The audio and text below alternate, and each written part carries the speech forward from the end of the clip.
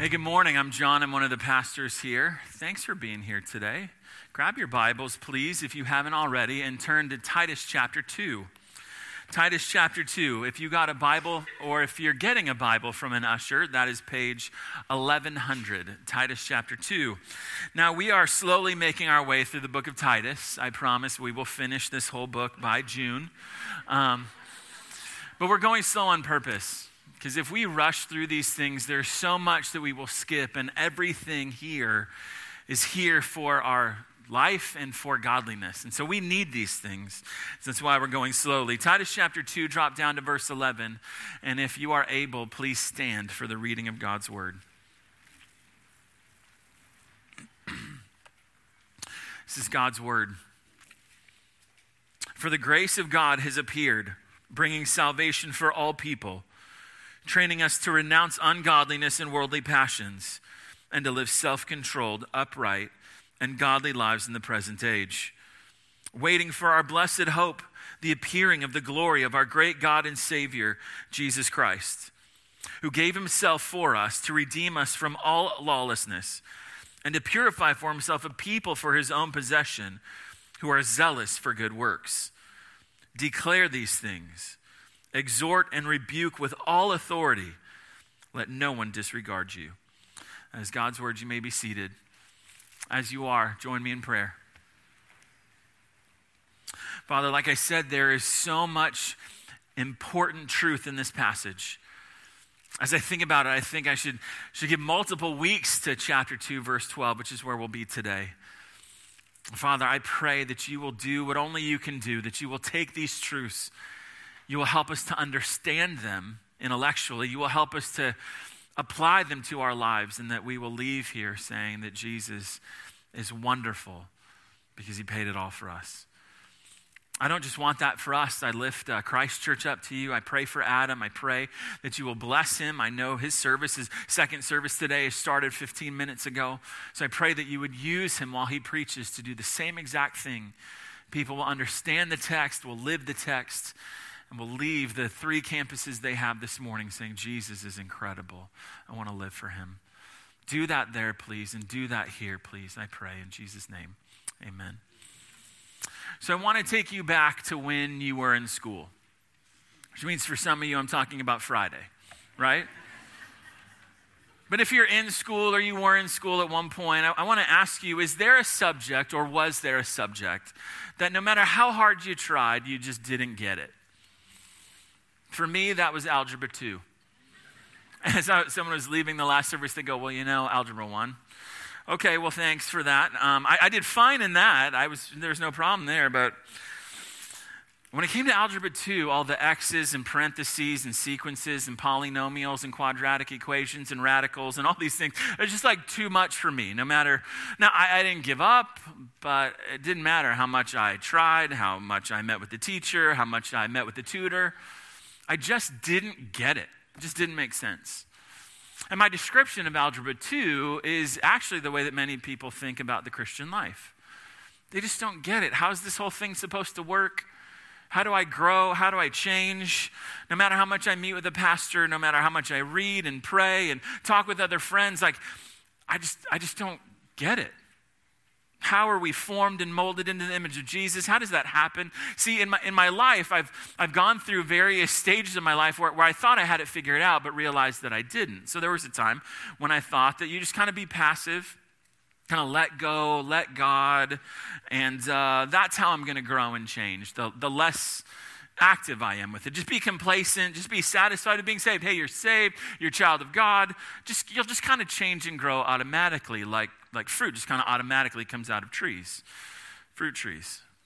Well, then I thought, maybe the more ignorant I am of the Bible, the more I'll grow. I don't know, the more emotions, the more tingling, the more quiver in the liver, the more emotional I get. Maybe that's how I grow and change. Well, that wasn't it. And so then I thought, okay, maybe it's legalism. Maybe, I wouldn't say it, but maybe, add some man-made rules, do this, do that. If I'm not dominated by guilt and shame, and if I'm not pummeling myself with do better, try harder, pick it up, you lazy loser, those kinds of self-talk. If I'm not doing that, feeling the conviction, then I'm not going to change. But if I do that, then I'll change. I actually used to preach like that. Aren't you glad I don't do that anymore? Then it was like, okay, it's really license. Like, God knows I'm a sinner, right? Before he saved me, like Jesus died for all my sins before I even existed, so he knew I would sin. So it really can't be much of a big deal to him. Get over your guilt. God doesn't expect me to be perfect. God knows that I can't be perfect. After all, I'm not Jesus, and so sin is really no big deal. And the less of a big deal I make of it, then the more I'll grow and change. And then also, if I look back to the earliest days of my Christian life, I thought I'd grow and change, right? If I just got away from everybody, just went into my room, or I went to some, empty chapel and just prayed and prayed and prayed and prayed for God to just zap me with the Holy Spirit, and then suddenly I'd get up and I'd be like godly. I can keep going, but can you relate to any of that? Well, how do we grow? How do we change? How are we transformed? If there's sin in our lives, if there's failure in our lives, how is that immaturity pushed out of our lives? How do we grow? Most people are going to say the answer is inside of you, but I'm going to say that the answer is in our text this morning. Paul wrote to Titus. So to give the context for our verse this morning, he's pastoring a church, many churches on the island of Crete, and the churches on that island were full of fake believers, people who claimed to be Christians but really weren't. Or they were full of true believers but incredibly immature believers who let the world influence them far more than the Bible, than the teachings of the apostles. So starting in chapter 2, verse 1, Paul says, hey, Titus, you need to teach them that their lives need to be in line with sound doctrine, that their lives should match what they've been taught, that there shouldn't be this double life, this duplicity, this hypocrisy. If that marks their life, if that's the overall tenor of their lives, we're going to see later, then that would prove that they're not really saved to begin with. So this sound doctrine should actually change their lives. Well, take a look at verse 11, because in verse 11, we see what motivates the life change. What is making this happen? What is causing good works to come out of the lives of Christians so that people on that island are making Jesus look great, so that the people on the island are going, oh, Jesus is great, because they see the way that your life is being changed by him. Maybe there's something to this Jesus thing. Verse 11 begins with the word for. And when you see that word, you should say, what is the word for there for? The word for speaks of motivation, reason, the fuel for the life that is described in chapter 2, verses 2 to 10. So why should we expect our lives to be different than the world? What is it that should motivate us? How do we thrive in a world where really the culture around us is dying in rebellion against God? How do we not fall into that? Notice what it says. The self-control, the godly life that God expects us to live happens because, verse 11, the grace of God has appeared, bringing salvation for all people. So first, we saw this last week, if you weren't here, that we cannot live the life that God wants us to live without being saved first. And really, there is no salvation without grace. If God is not gracious, there is no salvation. If God is all good, but he's not gracious, then we will all receive justice. We'd all get what we deserve for our crimes against him, who just happens to be the one who gives us life and breath and every good thing we've ever had. But because he's gracious, not only does he make salvation possible, but he goes beyond that and actually saves people from the punishment they deserve for their sins. And then Jesus, in an act of supreme grace, takes our sins' punishment on himself on the cross. He is our substitute. God treats him as if he lived our sinful lives. And because he's gracious, Jesus offers to trade his perfection for all your sin. He says, trust me instead of your good works. Trust me instead of trying to be good enough to earn God's favor. You can't do that. Trust me, and I will save you. And in that, when that happens, we saw last week that a person is born again. They're made alive from spiritual death. And as a result of that, they believe. They're given a new heart that loves God. The Holy Spirit takes up residence in their life. And what we saw last week, all of that is what happens in verse 11 when grace appears. When the unimaginable grace of God appears in a person's life and they're saved. This week we answer the question, so how do you respond? How do you live your life now that you're forgiven of all of your sins? Now that you're cleansed from all unrighteousness, now that you're adopted into the family of God, now that God treats you as if you were Jesus, what should our lives look like? If we've experienced God's grace, not only are we saved, but something else has happened too. Look at verse 11. For the grace of God has appeared. I go to verse 12. That grace is training us to renounce ungodliness and worldly passions and to live self-controlled, upright, and godly lives in the present age. When grace appears in a person's life, that person is saved, verse 11, and that person starts changing, verse 12. Our good works come from the good news. Our behavior as Christians is based on, motivated by, comes from the grace that saves us. Christians grow and change. We excel in the Christian life by grace. The penalty for sin is purged from our record the moment we're saved by grace. And then in that moment, there begins this process of breaking the power of sin in our lives. And that power is broken, the text says, also by grace. Hebrews 10:29, the Holy Spirit is called the Spirit of grace. And he does in our lives what Titus 2:11 and 12 says grace does in the life of the Christian.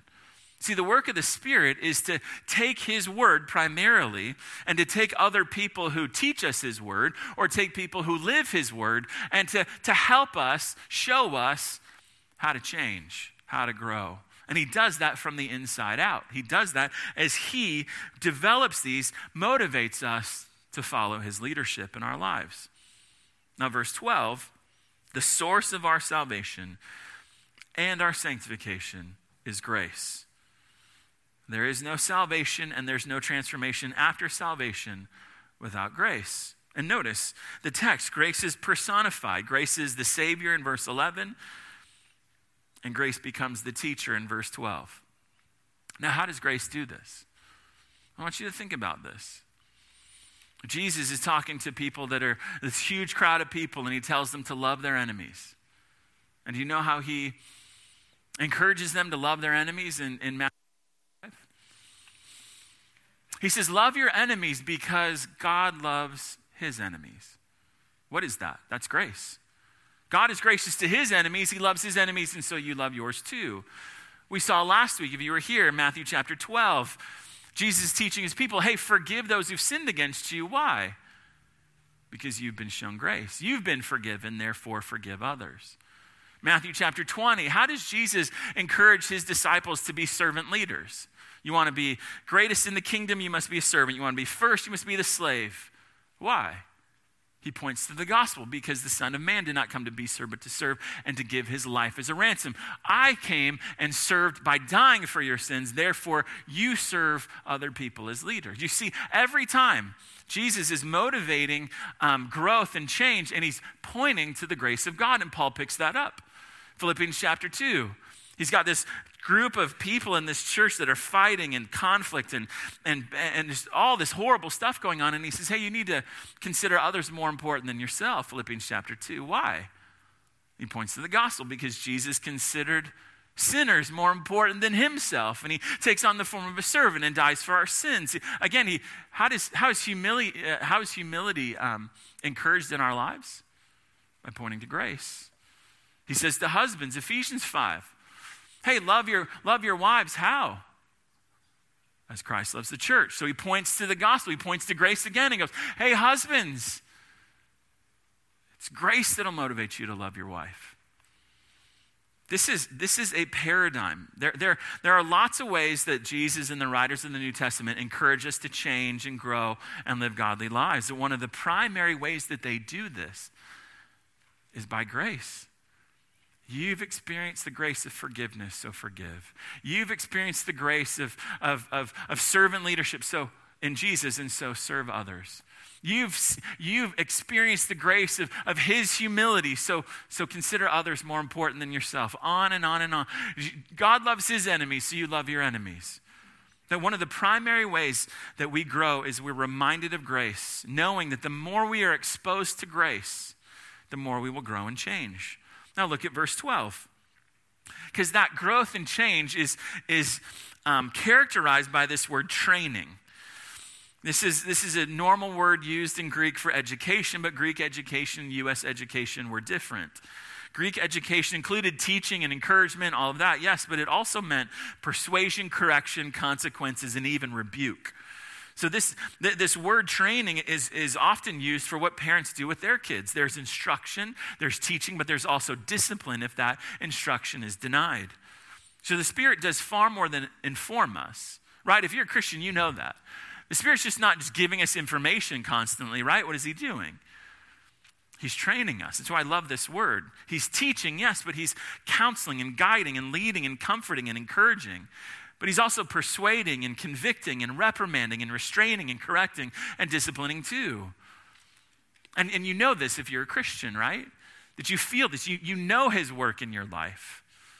And this word training in verse 12 is in the present tense, meaning this never stops in the Christian life. The moment that you're saved, the training begins is what this text is saying. Which means that if you're not experiencing this training, if you're not experiencing the instruction and the discipline, then this is a moment when the text would have you say, am I seeing my life in this text? Am I actually saved? In other words, it's not possible to be saved from the penalty of sin without the power of sin beginning to be broken in your life. Many claim to be Christians, believe in Jesus, but if their lives don't change, if grace hasn't started instructing and disciplining them, if they're basically no different than they were before, then this text would say that that process hasn't started in your life. That means you're not saved. So when I'm talking to somebody and I'm trying to figure out like are they saved? What's their testimony? What I'm listening for is, when did your life change? Right? So if you're assessing your testimony just by me saying that, you should be asking yourself, when did my life change? When did the fundamental orientation of my heart go from being self-centered to being God-centered? Because this text says, in the moment of salvation, when grace appears to you, the training begins. Because you can't have grace appear to you. You can't have a new heart that loves God and wants to live for him. You can't have God, the Holy Spirit, living inside of you and remain unchanged by that. It's impossible. Well, that change is specific, and Paul gets specific in verse 12. Notice that the training is accomplishing first in the lives of those who are saved. Verse 12, training us to renounce ungodliness and worldly passions. So the goal of the training that grace is doing is twofold. And the first part, notice, is summarized by this word, renounce. That word means to deny or to abandon. It means to disassociate from, to reject, to quit, to refuse. One pastor from 300 AD, so 1700 years ago, said that this word means more than just avoiding something. He says this word implies hatred for something so that it's rejected. So look at the text. God's grace is in the constant process of training Christians to renounce, abandon, reject, disassociate from, and hate ungodliness and worldly passions. And as you can guess, that's not like, well, I did that once and I'm good now. And that's not, well, I kind of went through the motions, but I really didn't mean it. You know, this is an action that has ongoing ramifications for the entirety of the Christian life. And that's because the training is part of the ongoing Christian life. The Spirit is daily, constantly exposing our sin so that we will hate it and quit doing it. So how do we grow and change? Point number one, we must be willing to rid yourself of all known sin. How do we grow and change? Be willing to rid yourself of all known sin. And you're like, that's it? There's no like lightning bolt from heaven and that's how I change? No. This is what the Spirit is leading every Christian to do. To rid themselves of all known sin. Recognize that if grace is in your life, it is fighting against our sin. Grace is, if it's teaching us to say no to ungodliness and worldly passions, then Christians, we should be teachable. We should not only recognize that training happening in our lives, but we should respond to that training by giving into it, by following the direction of that training. This is a very common way Christians are counseled in the New Testament. Ephesians 4:22, put off your old self, which belongs to your former manner of life. Colossians 3:5, put to death what is earthly in you. And look at Titus 2:12. Grace is training us to renounce two things, ungodliness and worldly passions. Ungodliness, picture that as the root, and worldly passions are the fruit. So ungodliness, we hear that word and we're like, oh, that's like the worst of the worst. Those are terrorists, those are mafia people, lawyers, whatever, right? But listen, ungodliness isn't so much being anti-God as being not God, ungodliness. The idea there being living your life with no regard for God. Living your life like God doesn't exist, like he's not even there. So ungodliness is a life of God forgetfulness, shutting God out, and just leaving him, his desires, his word, his ways, his existence. It never comes to mind. It doesn't really control anything. There's little to no thought of God, care for God, honoring of God, gratitude for God, which means you can live a pretty moral life, right? And still be ungodly. But I thought those two things were separate. No, you can be a very moral, ungodly person. You can be kind, honest, peaceful, moral. You can be faithful to your wife and not cheat on your taxes and still be ungodly if you live your life with little to no reference for God. And I say little to no reference because if I said no reference for God, you'd say, well, I reference God sometimes. Right? That little inner lawyer would be like, oh, no, I do. I mean, I'm here right now, right? So I must have some reference for God. No, that's why I said little to no. It is a life of practical atheism. I make my own rules. I kind of do what I want. I follow my heart with really no thought that God is there. Don't really consider that he's watching. Don't really consider that I'll stand before him and give an account for my life. It's approaching your life, whether it's your trials or your victories, without God. What he thinks, what he wants. And when our lives are not God, when our lives are ungodly, what they become dominated by are what the text says in verse 12, worldly passions. These are desires for what the world says we should live for. See, because the world doesn't say just, hey, forget that God thing. It says, forget that God thing, I've got something better. It's power. It's pleasure. It's possessions. Just give your life to that. Don't worry about that God stuff. Be dominated by those things. The things that, the worldly passions, they're not heavenly, they're from the world. And 1 John 5:19 says the world is under the control of Satan, who is called the God of this world in 2 Corinthians 4:4. So when you think about this term, the world, often what this means is humanity separated from and in rebellion against God with Satan as their master, the arch rebel. And notice the text. It doesn't say worldly actions. What does it say? Worldly passions. So we're not even talking about sins that are actually committed. We're talking about what? Things that people want to commit. They're worldly. 1 John 2:16 says these are passions of the lust of the flesh, the lust of the eyes, the pride of life. These are what I said earlier. These are the craving for the 4 Ps: praise, pleasure, power, and possessions. It's craving for those things. That's the God of a person's life. It's not the God of the Bible. All of this, the ungodliness and the worldly passions it spawns, is what God, by his grace, by his Spirit, is training you to hate and to rid your life of. And Christian, you know that, right? You feel that. You experience that. The question is, for us, is there a portion where we're not willing to rid ourselves of ungodliness and worldly passions? Is there a pocket? Is there a place? Is there a section of our lives where we're just like, no, not there? It's one thing for grace to be teaching you these things, but the question is, are you teachable? Are you prideful? There's nothing wrong with me. What's wrong is with you. I'm fine. I'm good.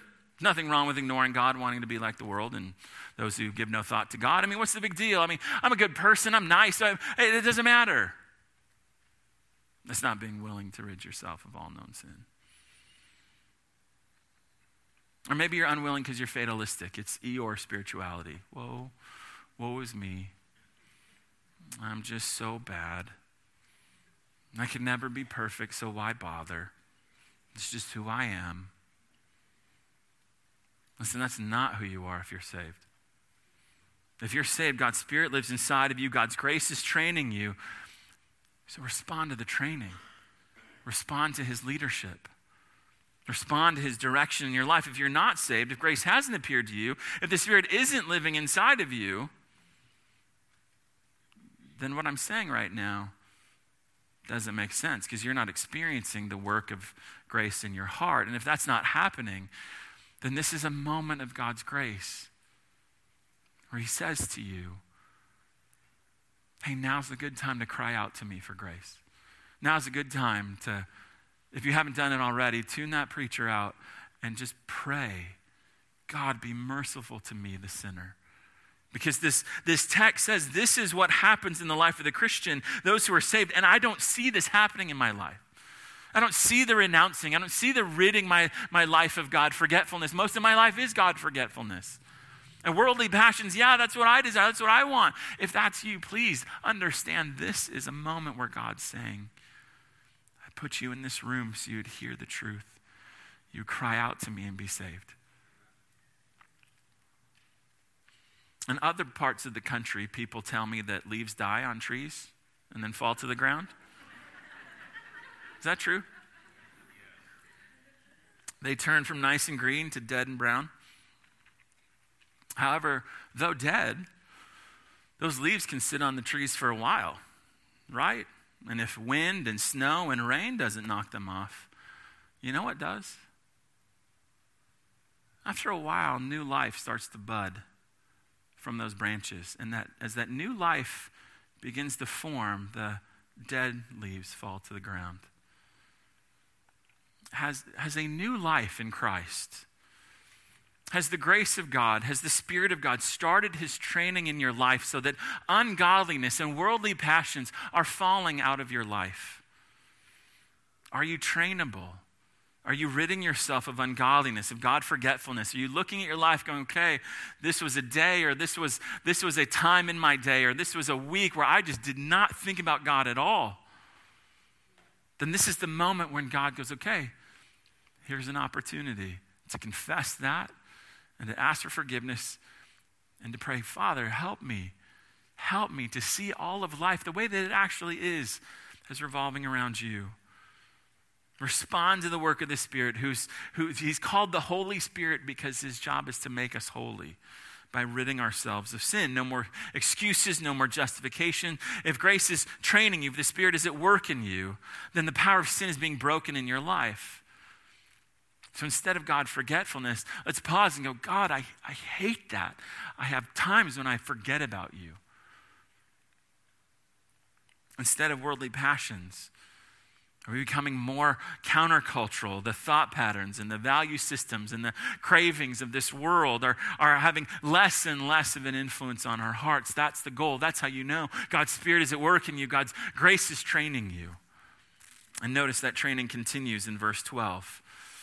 Christian life is not just a bunch of negatives. I was listening to a podcast this week, and the two guys were on there, and it suddenly got spiritual. And the guys, last thing I would want is to spend time with like a Christian. Just a bunch of do's and don'ts and a whole bunch of don'ts.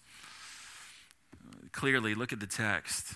Christian life is not a bunch of negatives, all about what not to do. God's grace is actually training us in a direction that we grow and change. Look at verse 12.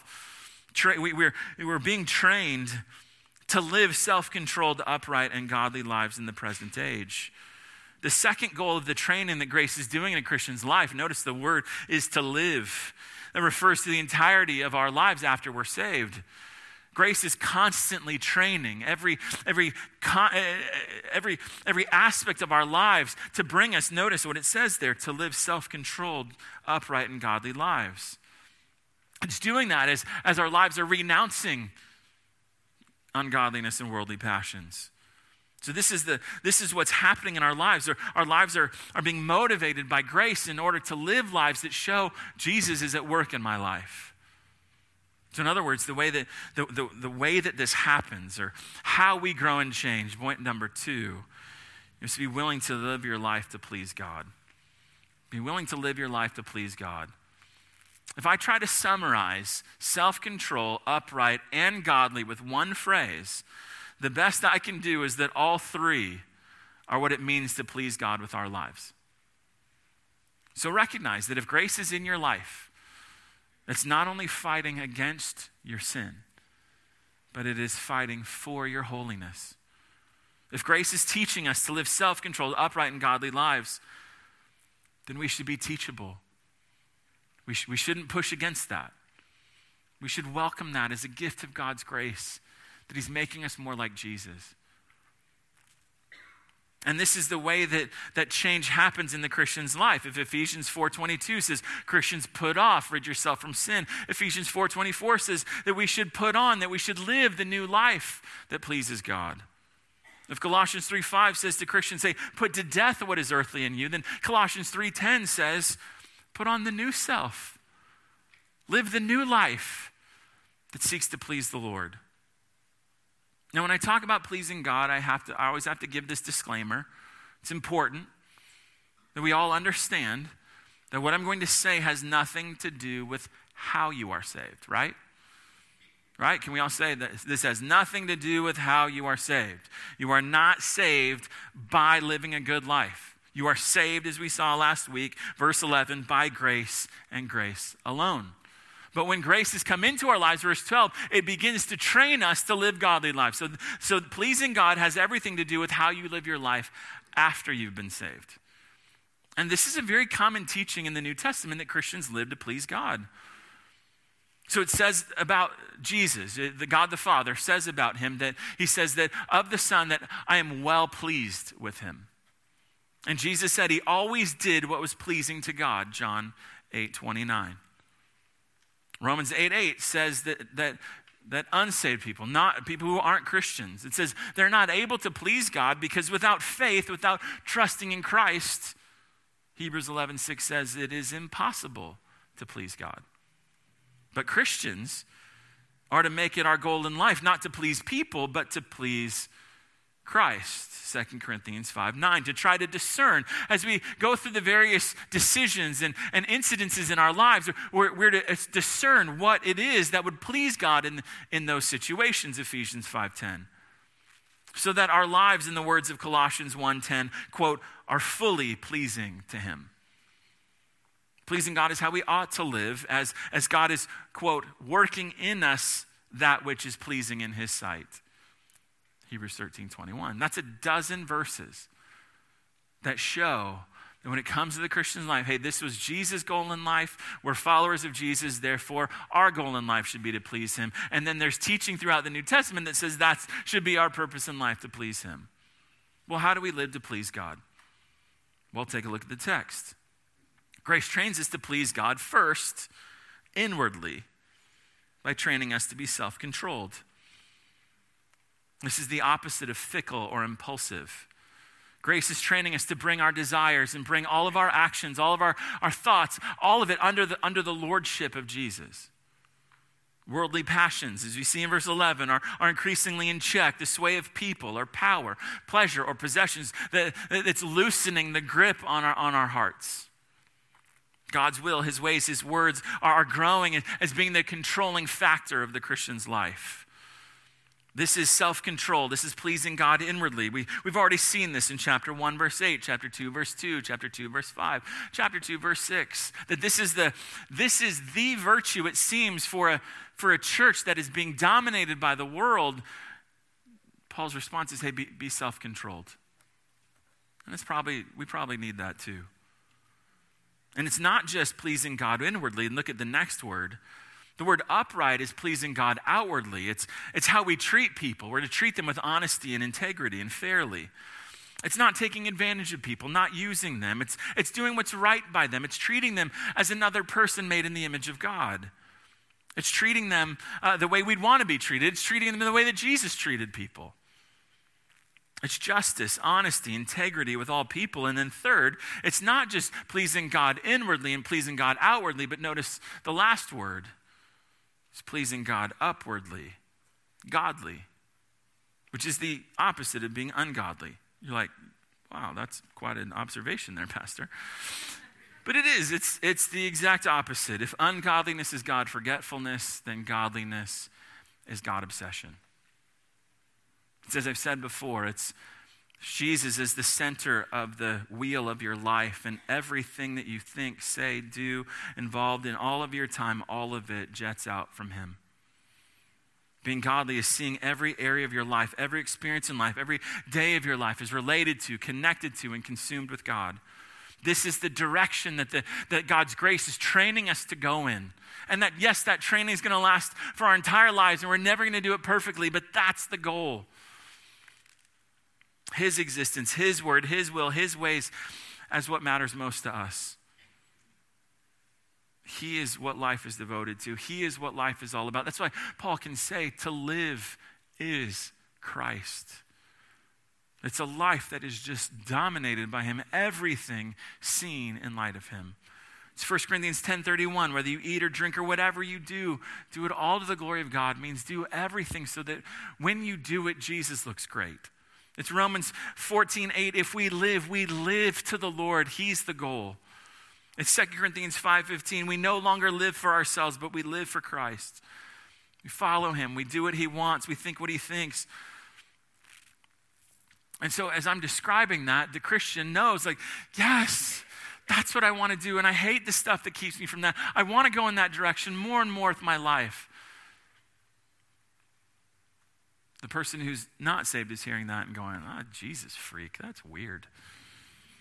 That sounds horrible. Or they're going, I have no experience of that.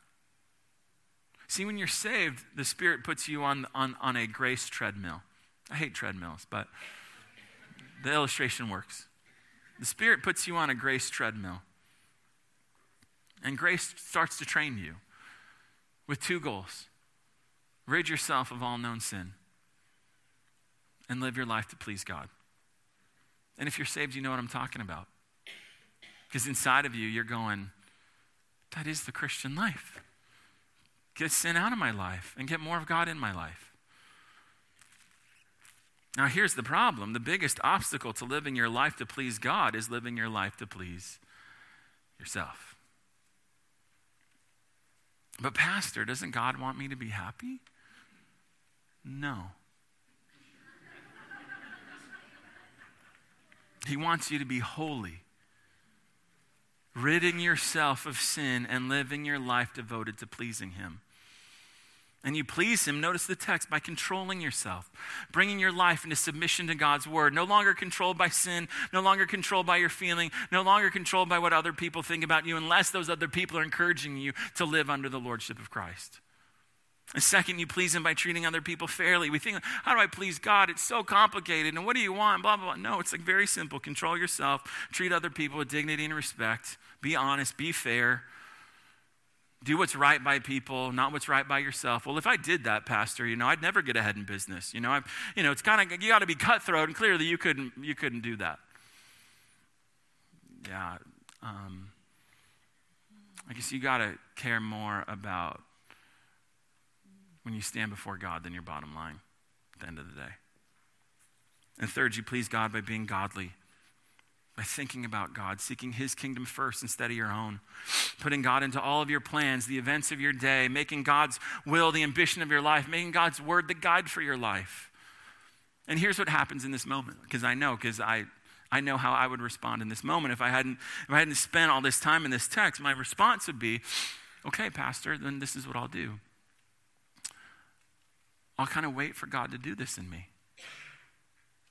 You said this is what grace is training me to do, and so I'll just sit back and I'll just let the training happen. And if it happens, then great. But if it doesn't happen, that's his fault because he's doing the training. And if I'm not responding to the training, that's his problem because he's supposed to be doing that in me. And so I'll just sit back and see if it happens. And if it doesn't happen, it's his fault. And if it does happen, well, great. Godliness is not only what grace is training us to be, 1 Timothy 4:7 says to train yourself for godliness. So what that means is doing a mental assessment of your life and going, okay, were there times yesterday when I had no thought of God? Times this week, no thought of God. Do I live my life? Do I have this relationship? Do I have these moments where it's just like, I don't even think about God at all? Okay, God, I confess that to you as sin. And teach me how to live godly in that situation. That's what it is. And 1 Timothy 6:11 says to pursue godliness, to chase after it, to want more and more of it in your life. It's not that the Spirit is doing that work in your heart, but that you're to pursue that. You're to chase after that. You're to follow his direction. 2 Timothy 3:12 says Christians desire to live godly lives. So there's something inside of you that says, yes, that's what I want. And you're pushing, you're pursuing that. It's something grace produces in our lives, and it's something we strive to produce in our lives. Because what we do is we go, it's either or. Well, it's either he's going to do that or I'm going to do it. I don't want to do it because that's legalism, so I better just wait till he does it. It's not either or, it's both and. We work out our salvation because God is at work in us, both to do and to want to do what pleases him. Well, when should we start doing all this? Like, when should we be willing to rid ourselves from all known sin and to live our lives to please God? Because here's what happens. That's great, preacher. I'm never going to be perfect, but I will in heaven, so I'll just wait till I get there. Take a look at 2:12. Live self-controlled, upright, and godly lives in the next age. Is that what your Bible? Did your Bible say that? In the next age, it doesn't say. Why are you laughing? It doesn't say next age in your Bible. Oh, it says present age. Which means we don't wait for heaven for all of this. This is supposed to happen now. Grace is training us for all of this, even though we live in a world that is hostile to God and hostile to us for not being hostile to God. The Spirit of God uses the grace of God not only to rescue us from the penalty we deserve for our sins, but to transform us even though we live in a world that is dominated by sin. Well, here's what people think. I'm never going to be godly because I'm in this world and it's always full of temptation and all that. So what I got to do is I got to go into the middle of the forest or in the middle of the desert. Well, that's kind of us right now, but I got to get away from everybody and then I'll be godly. People did that. Christians did that in the 200s. And you know what they found? That ungodliness followed them. Because it's right here. But you know what else is right here? The Spirit of God. And this is what he does. Galatians 5, he leads, he guides, he gives us the direction. He puts pressure in our hearts so that we seek to do that direction. And all I'm saying today is don't resist his work in your life. Don't resist the work of grace. Don't resist the training that grace is seeking to do in your life. Why? I think the entire book of Titus, as it says on the cover of all of your programs, is that you and I will live godly lives so that an ungodly world will go, if that's what Jesus does in a life, then I want to know more about him. That as the light shines from our lives, it attracts the moths of the world. And as a result of that, they go, tell me more about this Jesus. So that's why Paul wants to see these things in their lives. And I think that's why God wants to see these things in our lives too. You should call and tell a friend about it. Let's pray. Let's pray.